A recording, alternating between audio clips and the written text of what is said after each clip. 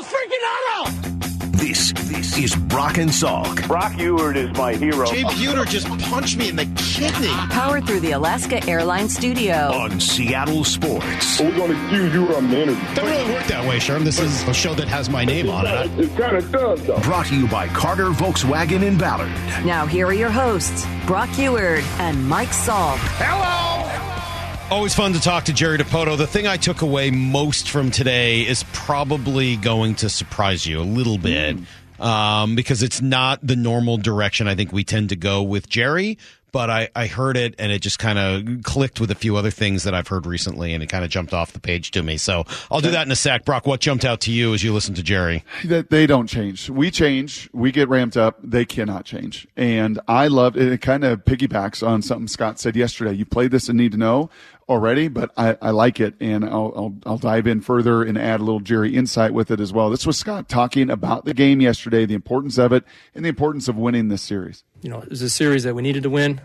Didn't start off that great when we let the game Monday night get away from us, but credit to our guys. We just show up every day and get ready to compete whenever the game calls for. We have a group that really responds to that, so we need a day off. It's been 13 consecutive days. It has been a grind through that road trip. Need a day off, and the Dodgers coming in and looking forward to the excitement and energy that will be in the ballpark here over the weekend. We need it. We need everything our fan base can bring and muster, and our guys feed off it.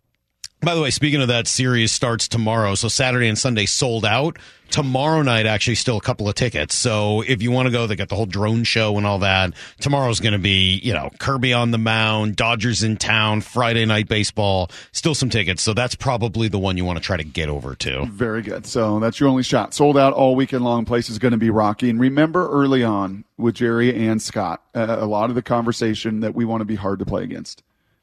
Right, we want to be hard to play against these teams that you've competed against and you've seen them. You're like, oh my gosh, I hate playing the Astros. This team that's coming in, I hate playing I hate playing the Braves. Like they just grind on you and they're so hard to play against. I love the little kind of byline to that, and that is whatever the game calls for, we can do. It's different than you and me on a golf course. Okay, there's only certain things you and I can do, right? If we're going to play certain courses or requires this shot, we don't got it. I can't make that shot. Like, we're not good enough. Elite golfers, whatever the course calls for, whatever my lie calls for. We said earlier, we got to get the lie out of the divot, not those guys. Yep, whatever the shot calls for, the elite golfers get it done. And it just strikes me with this team, maybe even more so than last year, Salk. Maybe it's just because of the exuberance of the ride to the playoffs. But it strikes me how this team, and it parallels what Jerry said, like, no, they don't see these final 16 any different. They know that the game may call for scoring 8 runs. They may know the game may be a 1-0 shutout. They may know it's going to be a high-leverage bullpen. They may know it's going to take a clutch bases.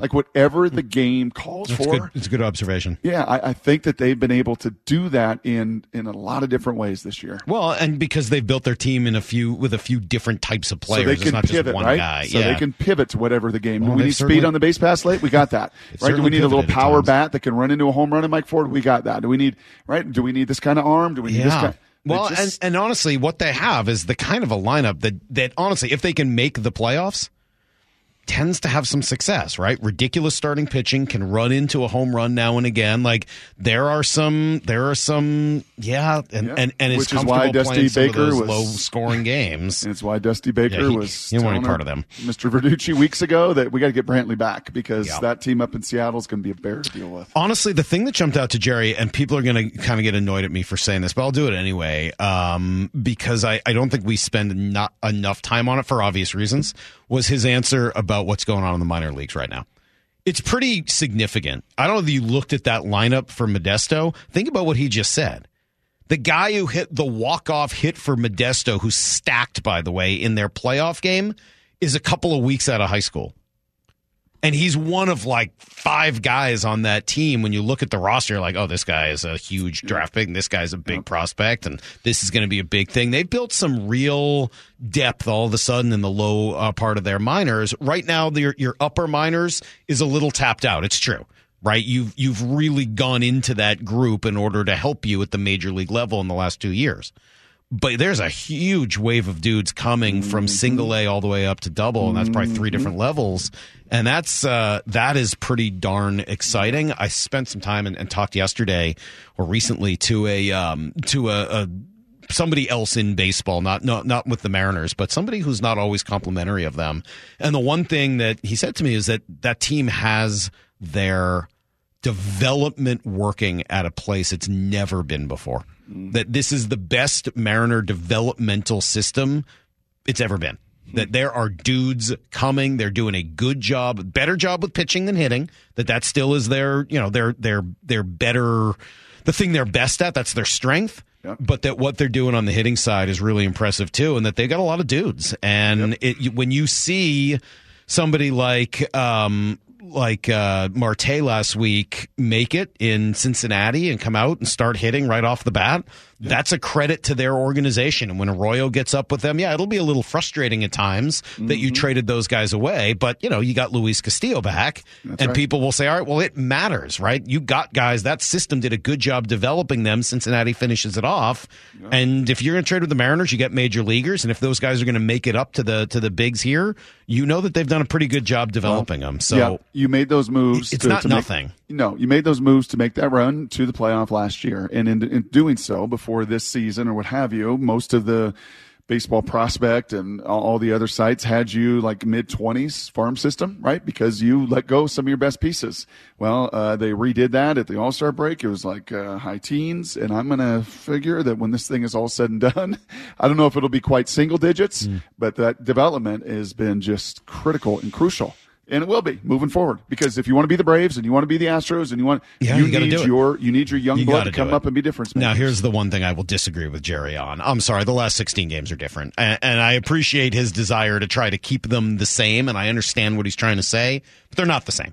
And they can't be managed the same. They can't be played exactly the same. Fully agree with you. You've got to find a way to still make it just baseball and make it feel normal for the guys, while all at the same time making some decisions and doing some things differently. And as a fan, I know I'm watching them differently. It means different things to me here with the last 16, because every move gets magnified, every decision made by the manager, every time you're not paying attention or you make an error, you forget the outs, all of those things that you can kind of forgive over the course of 162 become magnified and unforgivable. It's the time to be a hero, not a goat. And remember, folks, Labor Day sale all month long at Top Fitness. So if you need cardio and you want to put your treadmill by the TV, maybe that's the answer. You get to the 6-inning tight game, pull your treadmill out. Lots of cardio. Bring your computer to your treadmill. You can look just like Jerry. That's right. A lot of cardio to help you in those moments. Scantha Viantha. All right.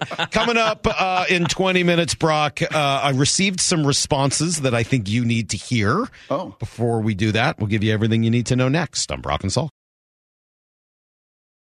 Need to know.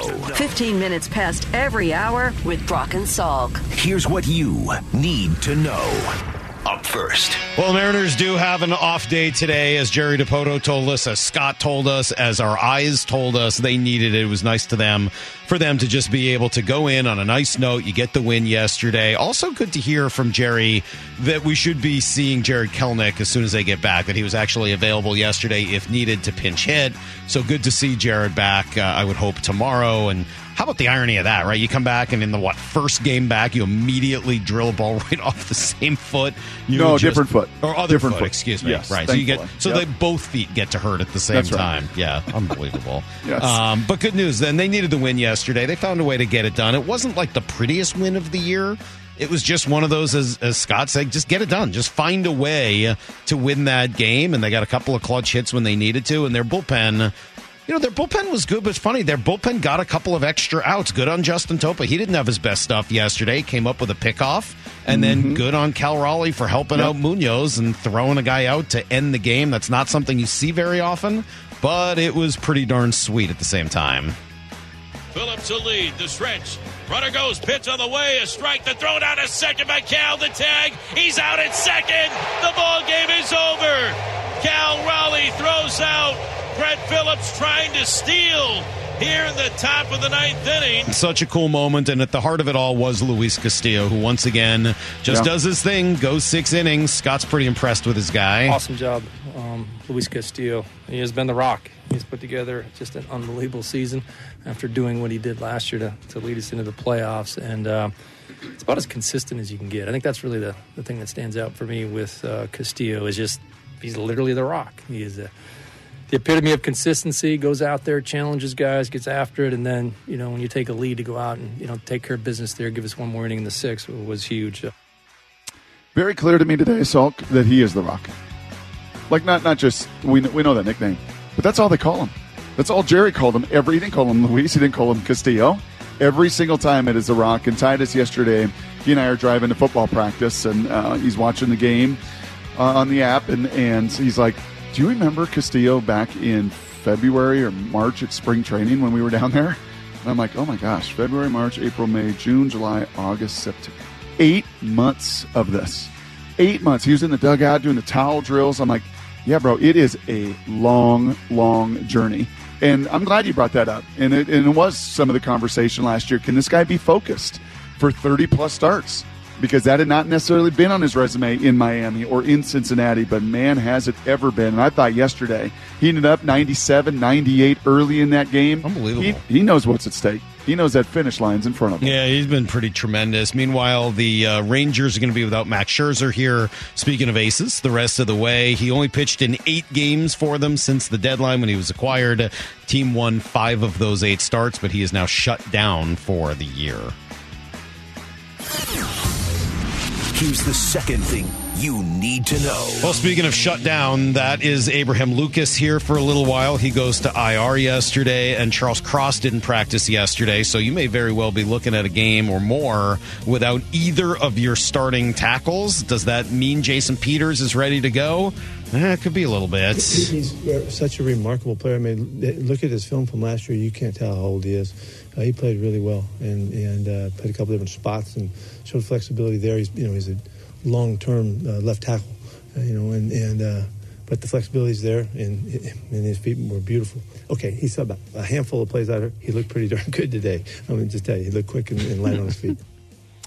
And that's a good thing. He's insurance. Some specifics on that. Abe Lucas put on IR. That means he's out for 4 games. You're not going to see him and throw in the bye week, so it's going to be a good 5-week rest. They tried, Salk, during training camp to settle the patellar issue down. It's not a tear. It's not a surgery. It's just an ache. It's just a tendonitis, one of the itises that is just bothering it. And hopefully this 5 weeks of rest will let him get back. But we're not going to see him. So it will be a whole bunch of Jake Curhan over there. Picked up a couple guys off practice squads from Tampa and from Vegas. Also his insurance. But I do think, man, going into Sunday, as Burkhardt said, a lot of eyes will be on those tackles. You got to block Aiden Hutchinson. And that, I think, off the jump will be Stone Forsythe and it will be Jake Curhan. Great news. Devin Witherspoon. Full participant. Full, not limited. I want to see that guy play, man. I want to see what this is all about because I know what I'm going to be doing tonight. Here's the third thing you need to know. I'm going to be watching Jalen Carter as he suits up for Philadelphia, coming off of an unbelievable first week in the NFL. Philly was good, not maybe great, not as good as they were cracked up to be in week 1, so they'll be looking to show that was just an aberration. And Minnesota was not good at all, so kind of an intriguing first Thursday night short week matchup tonight. Yeah, Minnesota a little bit like Seattle. Yeah. Right, I think most people, if you had like those pick'em contests or Survivor Series or whatever they are, like, okay, I got Baker Mayfield, I got this Tampa team going beat up, going up to Minnesota. That place is a madhouse on opening week. I got the Rams, all these rookies, youngest team in the league, going up to Seattle, and both Minnesota, Seattle didn't get it done, and now staring down the barrel of Philly for Minnesota and at Detroit, sold out, rocking Detroit for the Seahawks. I'm going to say one of the two if we're going to be 0-2 to begin this season, and I hope it's not your Seahawks. That is everything you need to know. A quarter past every hour here on the Brock and Salk Show. I did take everyone's advice yesterday because there was a lot of beard conversation, and everyone was said, there? Yeah, there was some beard conversation because I've been growing this thing out a little bit, and then Justin told me to kind of shave from like the Adam's apple down. Right. Like the top of the Adam's apple. So I think I might have gone a little higher than that because I did it right at the top of the. Maybe I have a low Adam's apple. I always say it's like if you're resting your chin or your chin on a table. Whatever's below that. Maybe I went too high. I think you did. Did I go too high? Yeah, I can't really see a shadow there. Yeah. You're fine. It doesn't look weird. I don't like the way it looks. Would you ever go laser? Of my neck? Yeah, there's a colleague of mine at ESPN. I'm not going to say whom. But very popular. No. Lasered his neck. No. Does it start with a B and end with a rock? I'm not going to say no. No. Sounds like starts with a B and ends with a but I don't think that's something I would ever have any interest in. You never do that? All right. No, because I want the ability to be able to, go in and out and have Grizzly Adams. Yeah, I don't mind that. Yep. I told you I tried with the back. I tried to make it work, and unfortunately, all the hair came back, so the laser just didn't take for me. All 4 laser companies said we can't deal with this, man. Right. 3 hairs per pore. It is just beyond our technology. I'm basically looking for a new endorsement. So if any laser company thinks that you can actually, like, if you can solve this problem, you win. You're the greatest laser company in the world, right? Like, I took other lasers and the hair just came back like double. I think we're talking about, like cockroaches. Well, I think it's got to be like military. I think we've got to go to military grade level lasers. Yeah. I think so. I think that's about it. Sharks with lasers, something like that. All right, Brock, I need to read you some responses. Uh-oh. Because I know you think that I'm stubborn. I know you think I can just get my dander up and start fighting.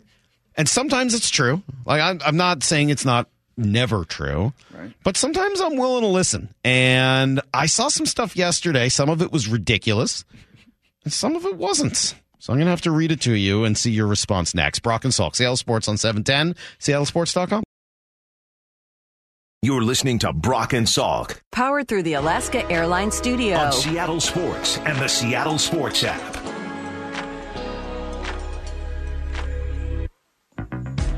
Matt in Oregon has sneaky become our best texter, Brock. He's tremendous. He's sneaky become our best texter. Before you read his text, I got to get some off. He's like the new Carlos Spicy Wiener. He's like really he's in that category.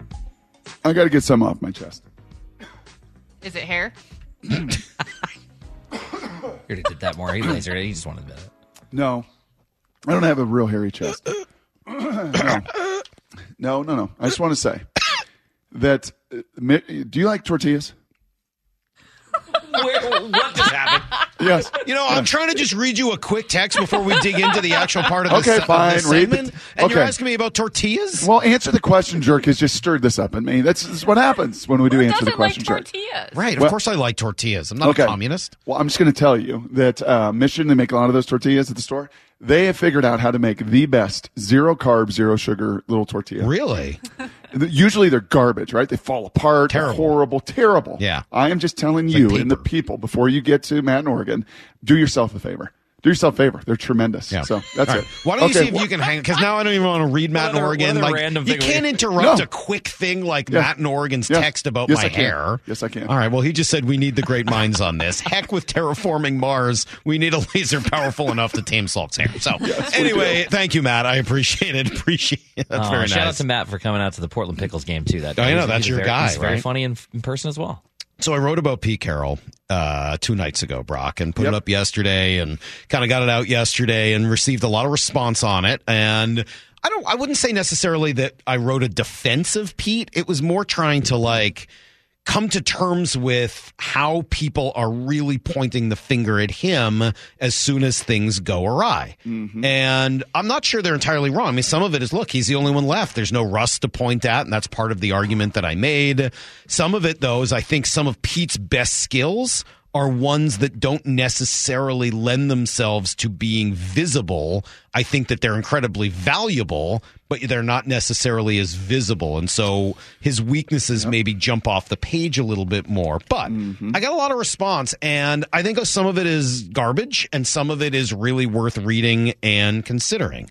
So, I mean, I got one that says, well, he's past his prime. Time to move on. Like, all right, I don't think that's valuable. I don't think that contributes to the debate, and I just think it's silly. Like, he's not past his prime, right? I mean, maybe he had a prime that once was better, but Pete's in good shape. He knows what he's doing. He's mentally there.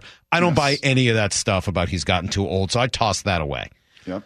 But one that says, I strongly disagree with you, Salk. Anger's not the right word, but the majority in Seattle media are missing the fact that Carroll and the coaching staff are being outcoached. McVay ran circles around him on Sunday. the terrible starts on defense several years in a row are coaching problems. Mm-hmm. I don't know that that's correct, but I don't know that I can argue against it either. Yeah, that is such a strong, when you say, out-coach, to me, that's so strong. Like, you better have tremendous amount of evidence if you're going to kind of make that indictment and throw that kind of judgment on somebody. What does out-coach mean? I think in this case, what they're saying is does he not have his personnel? Yeah, okay. Out-schemed? Sure. Out-coached is hard because that brings in a lot of the other stuff. The only problem with it, just for this Sunday, and I don't think it's necessarily true in general, but I think for this Sunday, if you're going to say that he was out-schemed and his own players are going to say, we weren't prepared, we didn't prepare the way we needed to, we got out-efforted in the game. Yep. I mean, I think that's a fair comment for this Sunday. That's right. I don't know if it's a fair comment in general about Pete Carroll. I don't think I would go there in general. Yes, we spent some time earlier in the week, and I think even in this conversation, that some of these young whippersnappers offensively, Kyle Shanahan, Sean McVay, in particular, Steve Sarkisian's on that tree at the collegiate level, that they are the best. They're with Andy Reid right now, the best going. And their job is to create all these matchups and one-on-ones. And if you were to pin me down and say, hey, okay, look at this scheme versus this scheme. Look at this defensive call versus this offensive call. Which is a better chess move? Sean McVay made many more of them. So I'm not going to flush that one at all. Mm-hmm. And I have said repeatedly, you disagree with me, and that's okay. That to me, I think Clint Hurtt is under as much pressure as anybody, if not more than anyone in that building. I'm not disagreeing with that. No. He's got to manage personnel. He's got to coax Jamal Adams back to a new position when he comes back at linebacker. Maybe some of all of this, our secondary is so good, finding a role for them. Maybe that's gone away a little bit with on-the-field performance, both preseason and certainly week number 1.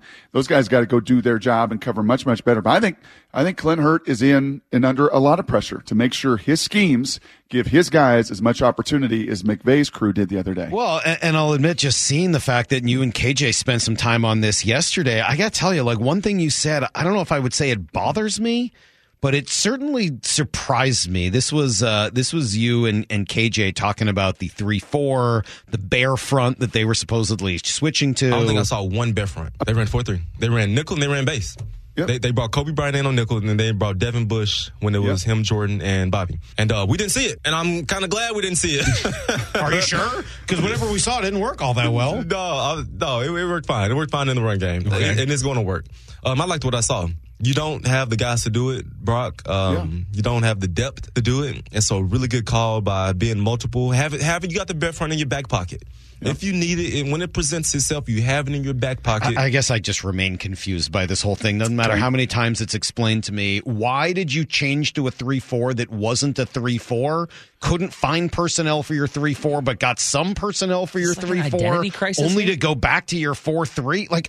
What in the world are we talking about? I just don't get it. Yeah, you've got to flush some of your old school Harry Carson, Lawrence Taylor 3-4 out of your mind. You have to do that. You have to flush that thought of the old Pittsburgh Steelers and the old Patriots with their 400-pound nose tackle. That was a 3-4. That was a distinctly different scheme between a 3-4 and a 4-3. That required distinctly different humans to play the 5 technique, right? Over the tackle and tight end, and a distinctly different nose tackle. Flush that out of your brain. Flush it. Flush it right now. Give me a toilet flush sound. Flush that, because that's not what we're talking about here. What we're talking about last year was playing this odd front you did add an extra lineman in there. And now, Salk, like your Mariners, you've got to be versatile enough to play any kind of game. So when you play the 49ers, and some of this is to counter, right, what the 49ers do and some of their run game, and you've got to be willing to get big. You've got to be able to have Mario Edwards and Jaron Reed and Dre Jones with 2 active edge players to stop some of their stuff. But then when you play a Rams team that's largely all 11 personnel, what do you got to be able to do? Play nickel, right? We got to be able to get into this front. So you've got to be multiple. And I think that's the key. I think that's where some of your confusion comes in, is it's hard and fast. I'm starting to understand that there's that difference, but it just feels like you went out. Thank you. You went out and got well, Clint Hurtt is here because he understands this type of a defense. And then we got this guy because they've done this in the past. And I think that, and feels again, in between, man. Maybe I'm crazy. It feels in you're between. not. You're not crazy. There is absolutely, like a lot of these, and hopefully we can get to a few more responses, there is some truth in these. I say flush the 3-4, that old school 3-4, but I won't flush that. Hold on a second. Didn't you draft Cam Young in the 4th round? Hold on a second. Didn't you bring Clint Hurd in? Hey, hold on a second. Didn't Pete say a bunch last year? Like, no, we're going to stick to this. We're down this road. So all of that is fair. Okay. But I think some of the answer coming out of it was, we better be multiple. Good. Well, I like multiple. Just be better at the whole multiplicity and that. All right. The other one I got here, and this is from, the guy Rob Statton, who will occasionally... over there he's in Europe. England and does a nice job with the Seahawks draft blog. Anyway, he had a completely different take on this. I don't know if he wrote this before me, after me, I'm not sure. But he wrote it and sent it over to me, and I think there's some interesting points in here. Again, I don't know that I agree with all of it, but there's some stuff in here I can't really argue with. So his is called 5 Reasons Why the Seahawks Criticism Isn't an Overreaction. And 1, the defense has been really bad for a number of years. Yeah, he's right. I can't argue about that. Number 2, has the game changed? And this is what you brought up yesterday or 2 days ago, Brock, looking at the last 5 Super Bowl teams or Super Bowls and saying that 9 of the 10 coaches in those games come from the offensive side of the ball, the other being Bill Belichick 5 years ago. Mm-hmm. With Tom Brady. Yes. Yeah. Patriots, Rams. Uh-huh. So, okay, that's an argument. Again, I don't know whether that's that one doesn't quite sway me. I would rather zag a little bit when everybody zigs, but okay. Yep. This is the one that has really stuck with me, and I certainly, not only do I not have a response, I think it's dead on accurate. It says Seattle's playoff record is poor.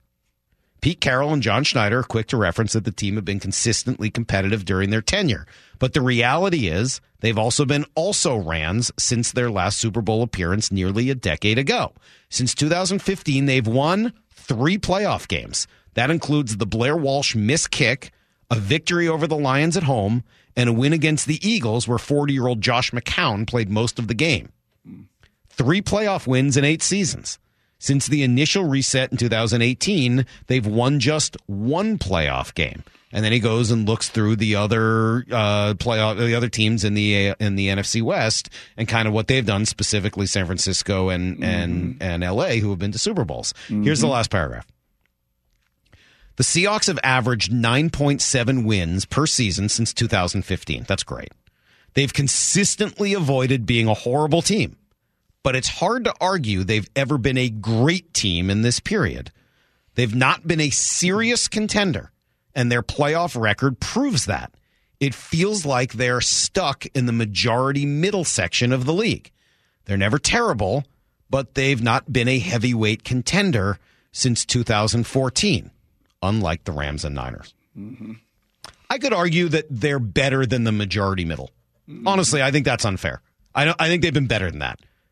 I mean, we go through all the numbers. And they drafted in the 20s for all those years. I mean, for a reason, they've been better than just in the middle. Correct. But the last part, they've not been a heavyweight contender since 2014. I can't argue with that. So is the math 3-8 then in playoffs since that Super Bowl? If they've won 3 and they've been in it 8 times, is it fair to say they're 3-8 in the playoffs since then? And those 3 wins, as he characterized there, were awfully. 2 of them were weak, and one of them was that Detroit game at home where Rawls just ran wild. Yep. Well, last year, and it's why last year was so hypercritical. I mean, last year was a year of judgment because maybe they did. And I think Pete in some ways said it to us a few different times. Compromised. They may have compromised in 18 and 19. Now in 20, that COVID year, they were also 12-4, right? And you sure felt like there was more. And unfortunately, a bad loss at home to the Rams in that playoff game stings. Jared Goff gets out, backup QB, and you can't find a way. That's the one that really stings. But I think that's also the one that finally said, okay, we got to turn it over. Right? We've got to move on from Bobby. We got to move on from Russ. We got to move on here sooner rather than later. And last year's rookie class went a long ways to build your core. Yeah, I think looking at that argument of have they been a heavyweight contender, I think he's right. They really haven't been during that time. In 2015, I would say they still were. That was the Cam holdout year, and coming off the 2014 Super. Like that's the fact that actually might have been Pete's best coaching job and of his entire career. They were still right there as a heavyweight contender at that point. But more recently, no, they weren't. And they kind of got away from it for a while, and they were good, not great. I think they did sort of press another reset button though with removing Russ a year ago. Yep. And because they were so much better than expected last year, to me that balances out some of the frustration. Yes, I understand. I'm not disagreeing with any of those arguments. I just think again they're balanced out by what Pete showed without Russell Wilson, because we heard a lot of these arguments about Russ. Why won't Pete do this for Russ? Pete's old-fashioned. He's a fuddy-duddy. Everybody's got to be offensive. If he would just let Russ cook, everything would be fine. Well, that was untrue. Yep. It was flat out untrue. Russell went somewhere else and cooked and absolutely burnt everything. It was awful. He nearly burnt the whole kitchen to the ground last year in Denver. Well, they did. They had to fire the whole staff. Meanwhile, Pete ended up going to the playoffs with Geno Smith, a career backup. Yep. So I'll say I'm this, man. Very hesitant. I will say this, as you're unwinding this, right, and spinning this tail. Two guys come to my mind that are going to be hyper critical and you becoming a heavyweight. Two guys come right into the forefront because for a bunch of those years you draft in the 20s. This is the way the league works. Unless you want to go all in, right? Unless you want to do that mortgage farm and go all in and then pay, the piper as the Rams did last year and likely are going to do this year. The league is hard. The league is built with their schedule, with their draft picks to keep you, right? To keep everybody around that mark. But then when you get a gift of the number 5 pick in the draft and you get a gift of being what would be a 5-13 team, 5-12 team, you get that gift. That guy has got to be a Pro Bowler. Absolutely. That guy has got to be the centerpiece. Wow. And Can you be a centerpiece at that position? I think that's still a realistic was question Richard to Sherman, ask. was Champ Bailey, are the elite guys? Not as much as the guys up front. I just think the guys up front are more important. So I don't know. It's something that we're still going to be watching and trying to figure out, and hopefully he gets out and plays this week, and we get a good view of what Devin Witherspoon really looks like. Got a list?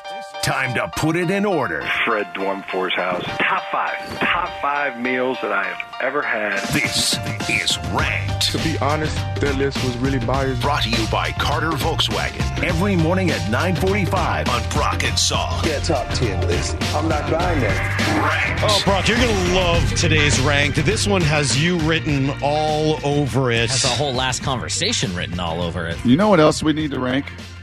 Like those tortillas. Like the best healthy food. Can we do like a series next week? No, next week. Songs with tortilla in them. Maura, no. Maura, next week, you and I were going to come up with like the best now substitutes because there are a few substitutes that actually taste really good. So we'll do that next week. Tortillas are homemade with lard. Substitutes next week. Yep. Sounds great. Substitutes ranked. I am on the edge of my seat. Okay, what do we have today? What do we got? Faith, Brock. Nice. Oh, ye of little faith. Today we have faith for you, little grasshopper. Today is all about faith, like Faith funny. Hill.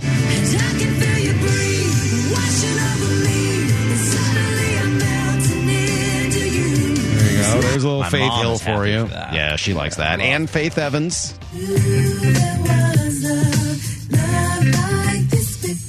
As I like to call them, the two Faiths. Yes. Do you know how good Faith Hill was in 1883? That series? Oh, she's very good then. She was so good. McGraw's great. They're both great. They were great. I definitely have to think each time, like which one's Faith Hill, which one's Faith Evans. Like I gotta think about that. Oh, come on, shame. Mike. What do you mean? Oh, They have similar names. Mike. To think about it. No, Mike, it's not like that One's at all. like an R&B artist that was married to Biggie, and one's a country country singer. artist married Well, I know. to Tim I just McGraw. have to think about which one is which. Like, okay, which name is which? No, Mike, no. I don't think they Okay. look alike. I just have difficulty remembering the two names. Of course, you got movies, TV, you got things like remember the show Hope and Faith was on for a while. Steve Martin was in Leap of Faith. That's pretty funny. Yeah, that's a weird movie. Goofy. Ed Norton and Ben Stiller and what's her name from Greg and Dharma, I think, were in Keeping the Faith. That movie's actually pretty funny. You ever seen that? It's a funny movie. No. It's worth your time. It's worth your time. I'm glad you only look at Justin when you ask that question. Yeah, though. see, I didn't think you would. Brock, here's one for you. Oh, come, Oh, be faithful, joyful and triumphant. come, ye oh come, ye. 2.5, not even 2.5 months from Christmas? Nuts. Is that real? Christmas is just over 2 months. That's kind of crazy. 2 for Brock really early. That's good. I know. I appreciate that. Here's a little Crosby, Stills, and Nash.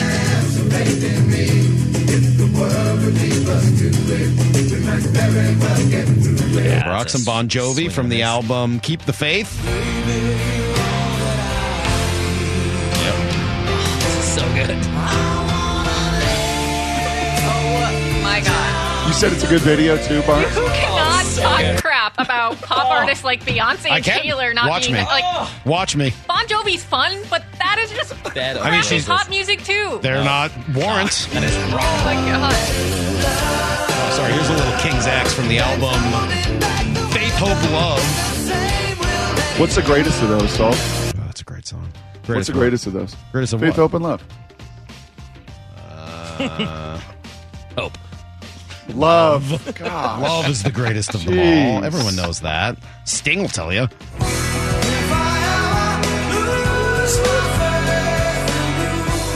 Cool Sting.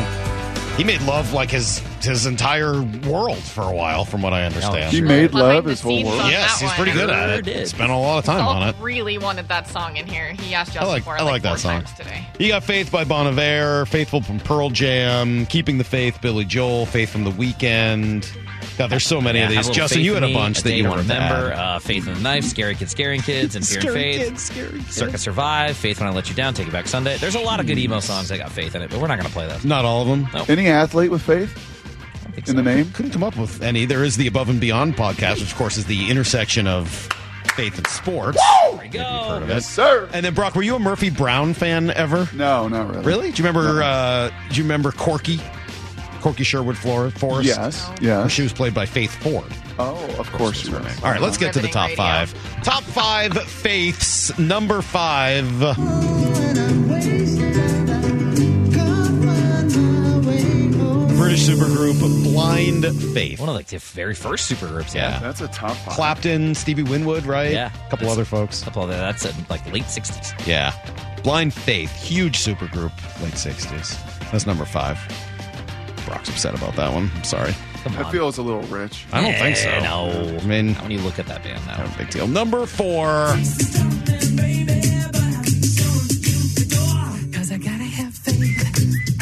George Michael with Faith. I just watched the George Michael documentary on Netflix. How is it? Or Amazon Prime, one of them. It's pretty good, actually. Yeah, pretty good. Well, it's about Wham. It's not about George Michael, but obviously that's Cover the other guy. a big part. Yep, it does. I really enjoyed it. Really? A long-distance runner by the name of Faith. I'm going to butcher the last name. She's Kenyan. But, yep, she has the middle and long-distance records out there. Cool. 1,500 meters, mile, 5,000. Oh my Do you God. even love This sport? segment is just like, I mean, do you even love sport? what are the most random things we can Google? I mean, all I had to Google was an athlete with the name I don't Faith. Google things. You know who we did Yes, leave you out, though? do. Credit to my dad, Marianne Faithful. Probably should have had that one in there. Yeah, that's a big miss. Shoot. But while you're using the word faithful, number 4. Or number 3. Oh, yes. Come on. Come on, Journey. Come on. Bring it home. That's a good one. There you go. Faithfully from Journey, number 3 in Faith's ranked. Have you ever thought about this?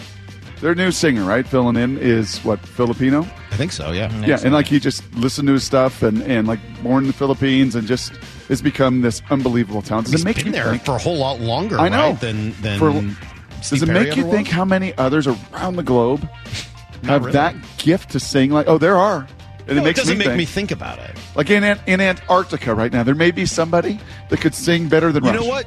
Joss and I were just watching a video of Gwar playing in Antarctica, You're right. and I would put them right in the same category We want to talk about as talent. Steve Perry and Journey. Brock, you're right. Thank you for bringing that home. You're right. You're welcome. War in Antarctica. You're absolutely right. You're worried about the tortilla, but Unlock now I that bring it skill. up. Number 2. My favorite SNL performance of all time is Faith No More doing Epic on Saturday Night Live. That's a pretty good riff right there, bro. It's a great album, by the way. These 2 albums, this one and the one after it, are both really, really good start to finish. Faith No More was great for a little while and kind of like set the stage for a lot that would come after them. Yeah, they're progressive, funky. Brought some of their, heavy. well before, any of the rapcore, they were sort of mixing those styles. Progressive. But then they could play, too. They do a great version of War Pigs. It's really good. Beyonce got any song with Faith in it? I don't know. You could say without Faith No More, we might not have number one. Is that what you could say? I would say that without Faith No More, there's a very good chance we never would have had this. Well, it takes a song, man, baby, but I'm showing you that door. Rock gotta have faith. Limp Bizkit, Fred Durst. Brock, when you're ranking faiths, wow, I know there's a lot of faiths out there in the world, but number one among all of them is Limp Bizkit's faith. I was excited for that, and then the rest of the rank was so horrible. I can't even be happy that you played that. Maura, I think she wanted Scary Kids scaring kids in here and Circus Survive Maura, mostly. Ye of little faith. It's true. It's got to happen. Just remember, faith, hope, and love. And the greatest of them is love. Faithless, Rush. True Faith, New Order. There's a few more. You guys had enough. You think we're done? We've all had enough. Do you have faith in Jalen Carter tonight? Well, that's a good question. It's a fair question. Well, it takes a song, man, baby, Give me a little more. Give me a little more. Here we go. All right, we got to go. We'll catch you guys tomorrow morning at 6 a.m. Until then, the hay. Barn. See everybody. Get to the chopper!